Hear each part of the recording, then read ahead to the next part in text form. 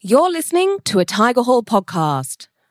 For more interviews with many of the world's most inspiring business leaders, uploaded daily, download Tiger Hall from the App Store or Google Play. Do you ever find that you do your best thinking when you're out for a jog or on a leisurely bike ride? Well, there might actually be a scientific reason for that, and for this podcast I'm joined by Dr. Patrick Gannon, a clinical and performance psychologist researching a new technique tying exercise to neuroplasticity and the brain's capacity for learning and problem solving. Patrick, can you explain this concept? What is the research showing? So this technique is called cardio imagery and rehearsal, and it's a technique that combines moderate cardio exercise, also known as aerobic exercise, with guided imagery. Imagery that the person selects themselves. And they're selecting imagery that optimizes peak performance functioning. That's one of the 5 different applications of this technique. So, for example, if a musician is wanting to learn some new music, they can exercise at a moderate level. That's a heart rate of 120 to 130.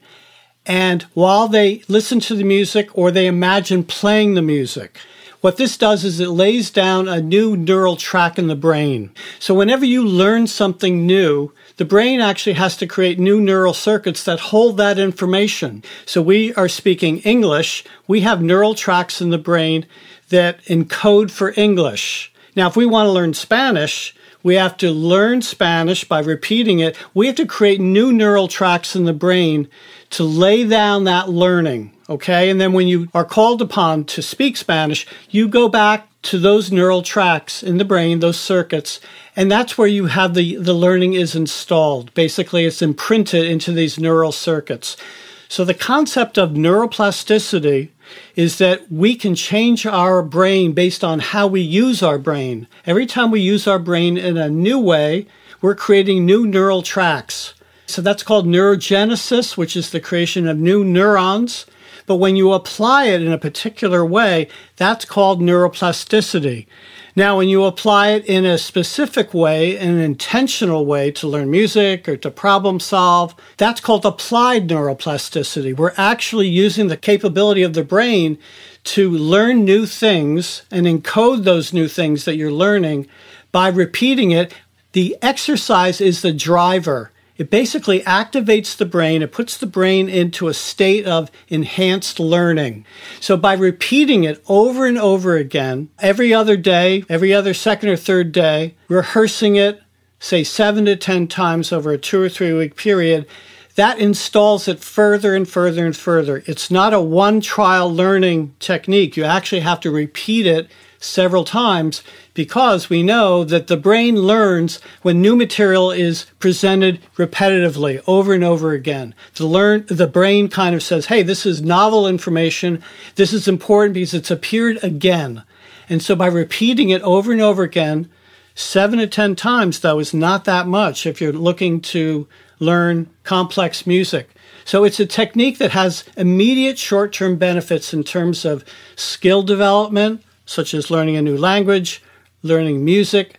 It also can be used to mentalize about issues that you're not sure about, where you put your brain in a state that allows you to reflect and mentalize about whatever issue you have. For example, in my practice, I will think about clients that I'm seeing where I'm not sure how to proceed. I'm not sure about what the dynamics are. By exercising while I reflect about my experience with them and what they've told me and what I understand about their dynamics, basically my brain is in a position to kind of create new ideas, because what it does also is that it slows down the activation of the prefrontal cortex, the working memory. And working memory has a lot of information, but sometimes that information suppresses new ideas from coming up from the unconscious mind. So by downregulating the prefrontal cortex, we're actually creating the opportunity for new ideas to emerge. And that's how it's applied in a problem-solving mode. Okay, so this can be used both for learning new skills and learning new information more easily, but also for problem solving, right? Uh-huh. Okay, so can we talk a bit more about the research, what you're observing? What are you observing? What are you doing? And how much do we feel that we now know? And how much of this is still very much circumstantial? Well, a lot of research has been done on the effects of exercise. Okay, and there's a wonderful book that we can recommend to our listeners. It's called Spark by John Rady. It's a summary of all of the different research about exercise, the effects it has on learning, anxiety reduction. We know that cardio exercise that is in particular, is good for fitness. What we didn't know is that it has all of these positive benefits in terms of brain functioning. Okay, so in studies linking exercise as well as cognitive capabilities, the researchers such as Ferris, Williams, Shen in 2007 found that subjects learn new vocabulary words 20% faster following cardio exercise than they did before exercise, and that the rate of learning correlated with the production of a new hormone, a growth hormone called BDNF, brain-derived neurotrophic factors. When you exercise, your brain creates and pumps brain-derived neurotrophic factors. This creates new neurons. It stimulates the production of new neurons called neurogenesis. So what they found was that, for example, older women who lifted weights performed better on cognitive tests than women who did simple muscle toning alone. So these findings show that when you exercise, all sorts of positive benefits are accrued. And the research on the exercise effects are really well established. The evidence is overwhelming that exercise enhances learning. The question here is, how does it work? We know that BDNF is part of the process here because we know that exercise stimulates the production of this growth hormone, and we know that this growth hormone creates new neurons, and we happen to know, because of the research on neuroplasticity, which has been proven, Eric Kandel in the 1970s got the Nobel Prize for this research. We know that the brain evolves over the entire lifespan of the person. So we know that neuroplasticity is real. It happens. The brain will grow itself in the direction of how it's used. So it's a matter, this technique really kind of like piggybacks on this underlying research, and by selectively putting the brain into a particular brain state that enhances learning, we can then apply it depending on what do you want to learn. It's your choice as to what you want to focus on. Okay, you mentioned before older women lifting weights in the gym, and I immediately thought, oh gosh, well, whenever I go to the gym, there's always music blasting. Is this exercise best done generally in silence, or is that music helpful? Is the rhythm helpful, or is that a distraction? It's a distraction. You really want to devote your mental space, your mental awareness to the self-selected imagery that you want to install in the brain. So we don't want distractions. So I never listen to music because every day I go into the gym, and typically I use the elliptical trainer, which is good because, you don't have to think very much about pumping away. You just do it automatically, and then that frees up your brain to focus on the mental content that you want to learn. You can also use a stationary bike. What I don't recommend is that you run on a busy street, or you do something like playing tennis that requires a certain mental activity. Your mind has to be open, completely open, to hold the mental imagery that you want to install. So one of my favorite things to do in the world is ride my bicycle along the river, which is very peaceful. And there's not very much I have to concentrate on because it's very nice, it's fairly empty, there aren't many pedestrians.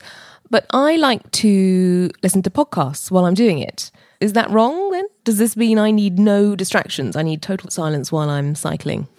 You need no distractions. And actually, if you're riding the bike, you have to get your heart rate up to above 120, maybe close to 130. Now, remember, when you're really pumping on your bicycle really, really fast, it's hard to think about things. It's hard to do mathematical computations because the blood flow in the brain is being redirected to the motor cortex. Okay, it's away from the prefrontal cortex, which is the site of working memory. So if you're just kind of going along at a slow pace, you're not generating enough heart rate that will stimulate the production of the BDNF, increase blood flow in the brain that primes the brain for learning. So you have to go fast enough, but not too fast. That's why I say moderate cardio exercise, 120 to 130 heart rate. Can we talk a little bit more about the visualization techniques we should be doing while we're doing this moderate exercise? So if I'm doing my moderate bike ride down the river, or if I go for a moderate jog, what should I be running through my head? Well, you want to just continue to rehearse the behavior or the activity that you want to install, like a loop, like a movie loop, over and over and over again. You want to repeat it. So like thinking for the end, right? This is what I'm aiming for. Yeah. Actually, rather than thinking about it like it's something external to yourself, you're trying to replicate what it would actually feel like to perform that behavior. You want all of the senses to be involved. You want an embodied rehearsal of the thing that you're trying to install. If you just think about it visually, that's only one of the sense. We want you to be, the common term these days is embodied. We want you to feel it in your body like you're actually doing it. Okay, you're rehearsing it almost in real life, but you're not doing it in real life. It's just you're in your mental life, it's real, but you're not actually physically doing it. Now, one thing I also want to tell you that's really fascinating is that when people see other people making certain movements, that their body actually mimics inside their nervous system, mimics those actions. So what happens, we have what we call mirror neurons, like it mirrors what you're seeing out there. So this is another example of where this technique works, is that by imagining doing something like playing football or playing tennis or, learning a language, by imagining it, your body, all of the brain circuits that support that kind of activity become activated. Now, it's not the same as if you were actually doing it, of course, but there's research that was done where they had 10 people watch these weightlifters lifting weights for 2 weeks, every day for 2 weeks, and they simply watched. And there are two groups, the weightlifters and the people that did the watching of the weightlifters.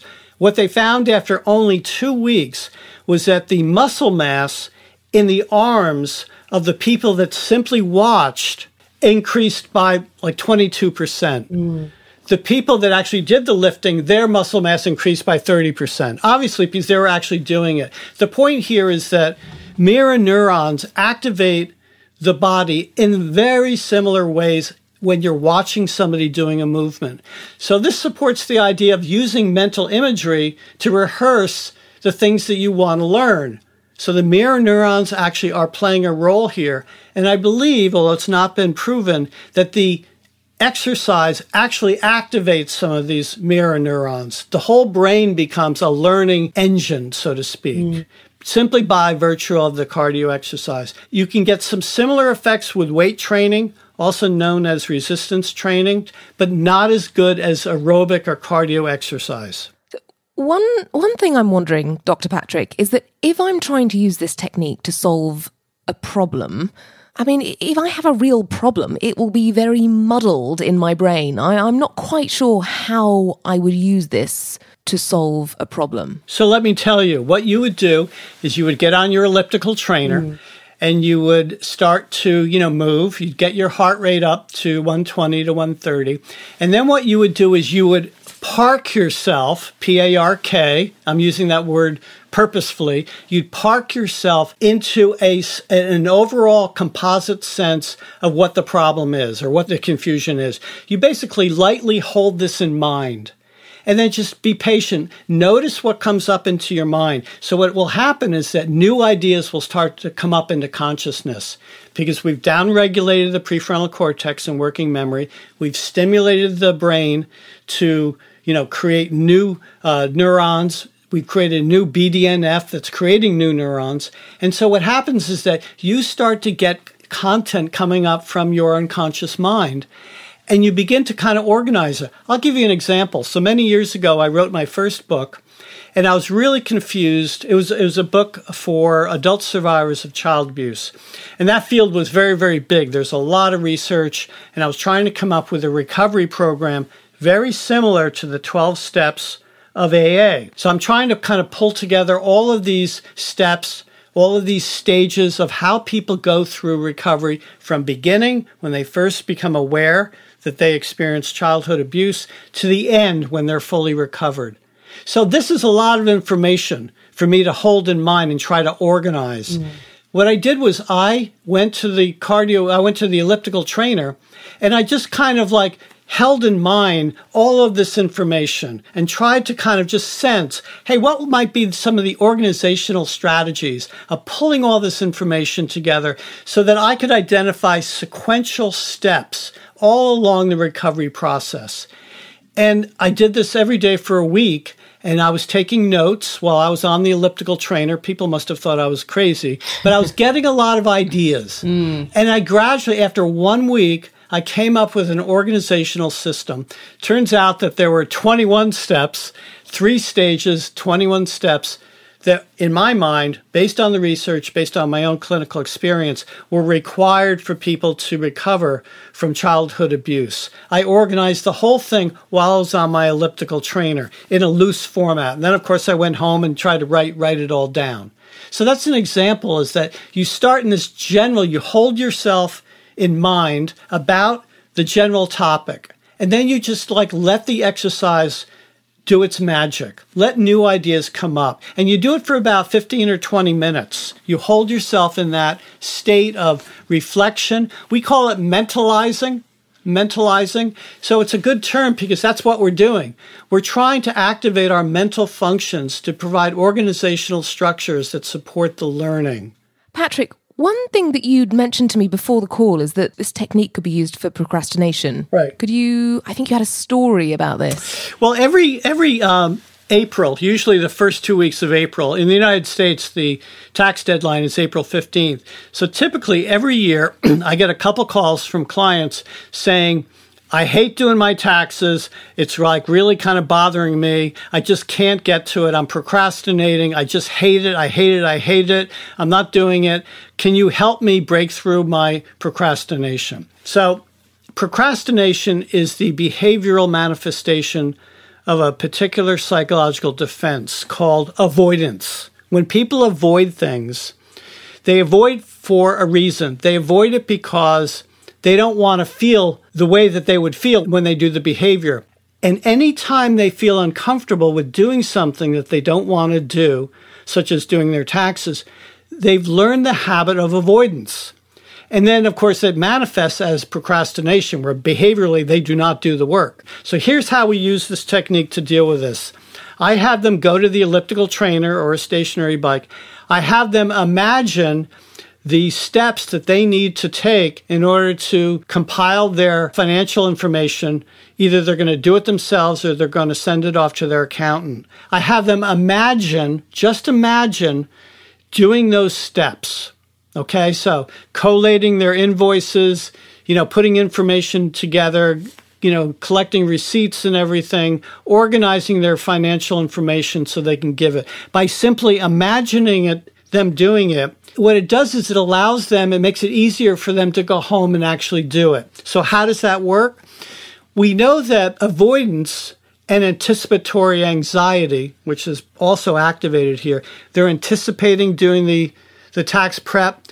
They get anxious or they hate it. They avoid it.